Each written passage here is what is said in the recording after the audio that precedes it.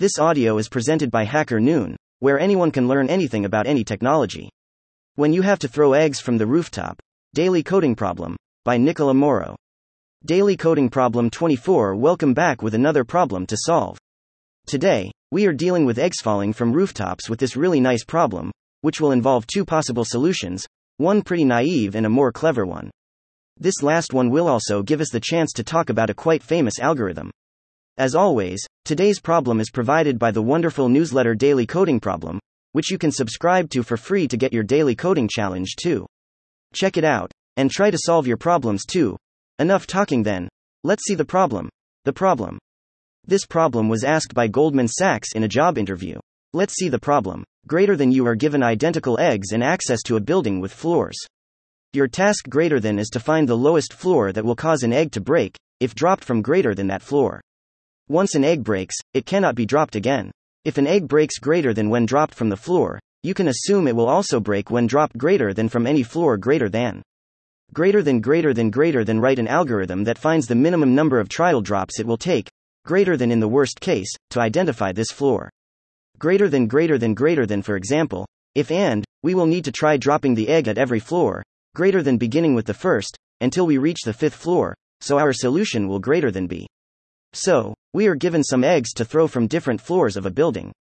We are assured that from a certain floor, which we will call, eggs thrown out do not break when falling to the ground.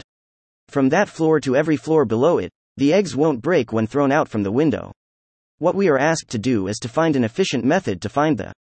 As anticipated, we'll see two methods to solve this, a really simple one, which will brute force the solution out, but it will not be efficient. The second one will be much more efficient and will try to solve the problem by breaking the least number of steps. It will also give us the chance to talk about a really famous and important algorithm, one of those you need to know to do, basically anything, setting up the environment. To start off, we need to set up a bit of environment, namely the building and THE. To create the building, we simply create an array containing the numbers of the floors, from the ground floor to the end floor. Then, we generate a random number which will be r. We'll write this problem in Go once again. Simple enough to be readable, but complex enough to understand the inner mechanics.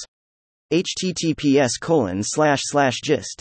GitHub.com, Nicola M9485 A34F01E7-8 Candelas 00264276B385E137. Embeddable equals true hash file dash main dash go. First create the array which will serve as our building. We can give it the size we want. The greater the size, the higher the building will be. After that, we create an instance of the using the module built in Go. Basically, we create a new random integer between 0 and the height of the building, the length of the array laughing face, using as a source the current time. The brute force solution. Of course, the simplest solution possible would be to throw each egg on each floor out, so to see on which floor the eggs start to break. Since we have a variable containing that information, one could simply do a for loop to solve the problem. https://gist. GitHub.com, Nicola M94, DD49B3B44A8938 C40D05395112FD613CB. Embeddable equals true hash file dash main dash go. While this is the simplest solution, it is unfortunately highly inefficient. Imagine if the right floor is the top one must break 100. eggs to solve the problem. That would be a huge omelette but quite a waste. Generally speaking, this solution has a time complexity of n, because the complexity of the solution grows linearly to the complexity of the input problem. This is not the most efficient solution we could think of though. An efficient solution. Let's think about an efficient solution then. Instead of walking floor by floor breaking each egg on each floor, we could take a guess and, based on the result of that guess, adjust the next guess. Here's an example. Suppose we have a building with 10 floors, and the is floor 7, we don't know that, of course. We could take the following guesses. Basically, we guess that the is the middle floor of the building. We throw the egg from there, and the possible outcomes are 2 the egg breaks, meaning that we are too high. We can discard the floor higher than this one, included, and keep going on with our guesses. The egg does not break, meaning that we are too low or on the correct floor. We discard every floor lower than this one, included, and. Given this, we now take another educated guess about the middle floor or the remaining building, and apply the same strategy seen above. We can go on with this approach until we are left with one floor. If you happen to recognize this approach, you are perfectly right. This is simply a binary search applied to a real-world problem. Binary search is a simple and neat divide and conquer algorithm, meaning that at each step, the size of the problem gets halved until we find the solution. This means that this algorithm, compared to the previous one, is way faster. Let's see the code. https://gist. GitHub.com, Nicola M9479 D 625 ECEF 07CB 26A7A8 D9 BCDB 6143 FD. Embeddable equals true hash file main goal. Let's take a deeper look. The binary search function takes in 4 arguments, an array of integers, which is the building we are looping over. The bottom index of the building. The top floor index of the building. The variable holding to check if we can find it in the building. After that, we loop over the building while is lower than. In binary search, when the 2 positional arguments interlace and swap, it means that the searched element was not found. Therefore, if the algorithm ends up in this situation, the loop ends and we return, meaning that the element we are looking for was not present in the array. If we are still searching for the element, we apply what is shown in the image above. We calculate the element as the floor between, and we check if it is, we return the as result.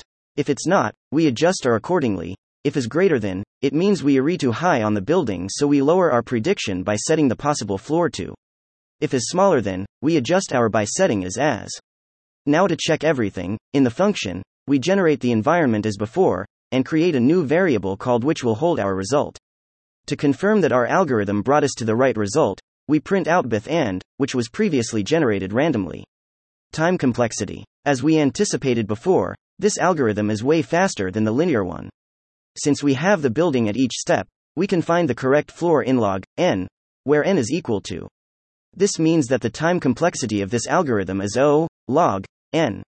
To give you some comparison between the linear solution and this last one, if the building is 100 floors, the linear algorithm takes in the worst case 100 iterations, while the binary search algorithm takes log 100 equals 64, so 7 iterations. Also, this last one is increasingly more efficient than the linear one because the more the building grows, the more the binary search is efficient. For a building with 1,000 floors, the linear one takes 1,000 steps, while the binary one takes log 1,000,000 equals 29, so 30 steps. A huge improvement. Conclusion. This is it. I hope you enjoyed the article as much as I had fun trying to solve the challenge. If so, please leave a clap or 2, it would be a great support. If you like these types of articles and want to see more, follow the page as I release this type of content every time I can. Finally, if you found this article interesting or helpful and would like to contribute by offering a coffee, feel free to do so on my Ko-Fi page. And, as always, thanks for reading. Nicola, also published here. Thank you for listening to this HackerNoon story, read by Artificial Intelligence. Visit hackernoon.com to read, write, learn and publish.